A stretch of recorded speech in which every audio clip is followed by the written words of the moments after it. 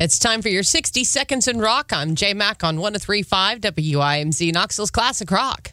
Well, it turns out that Steve Vai doesn't actually have an unreleased Ozzy album ready to go. Steve Vai clarifies comments about the mystery Ozzy album and apologizes for any confusion.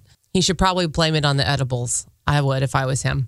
In a recent interview to promote the new album, Steve Vai, the guitar legend, appeared to suggest that his 1995 sessions with the Prince of Darkness had resulted in an album. But now Steve Vai is taking to social media to clarify about the situation. He had this to say: "I spoke a bit carelessly about sitting on an entire Ozzy album. And then the clickbait headlines went viral. All in all, there was enough music for a whole record, but those songs would require re-recording." He continues by saying, "I, like many Ozzy fans, would love it if there was a secret hidden Ozzy album somewhere. Sorry for the confusion." Steve Vai will be hitting the road for his European tour kicking off next month on March 24th.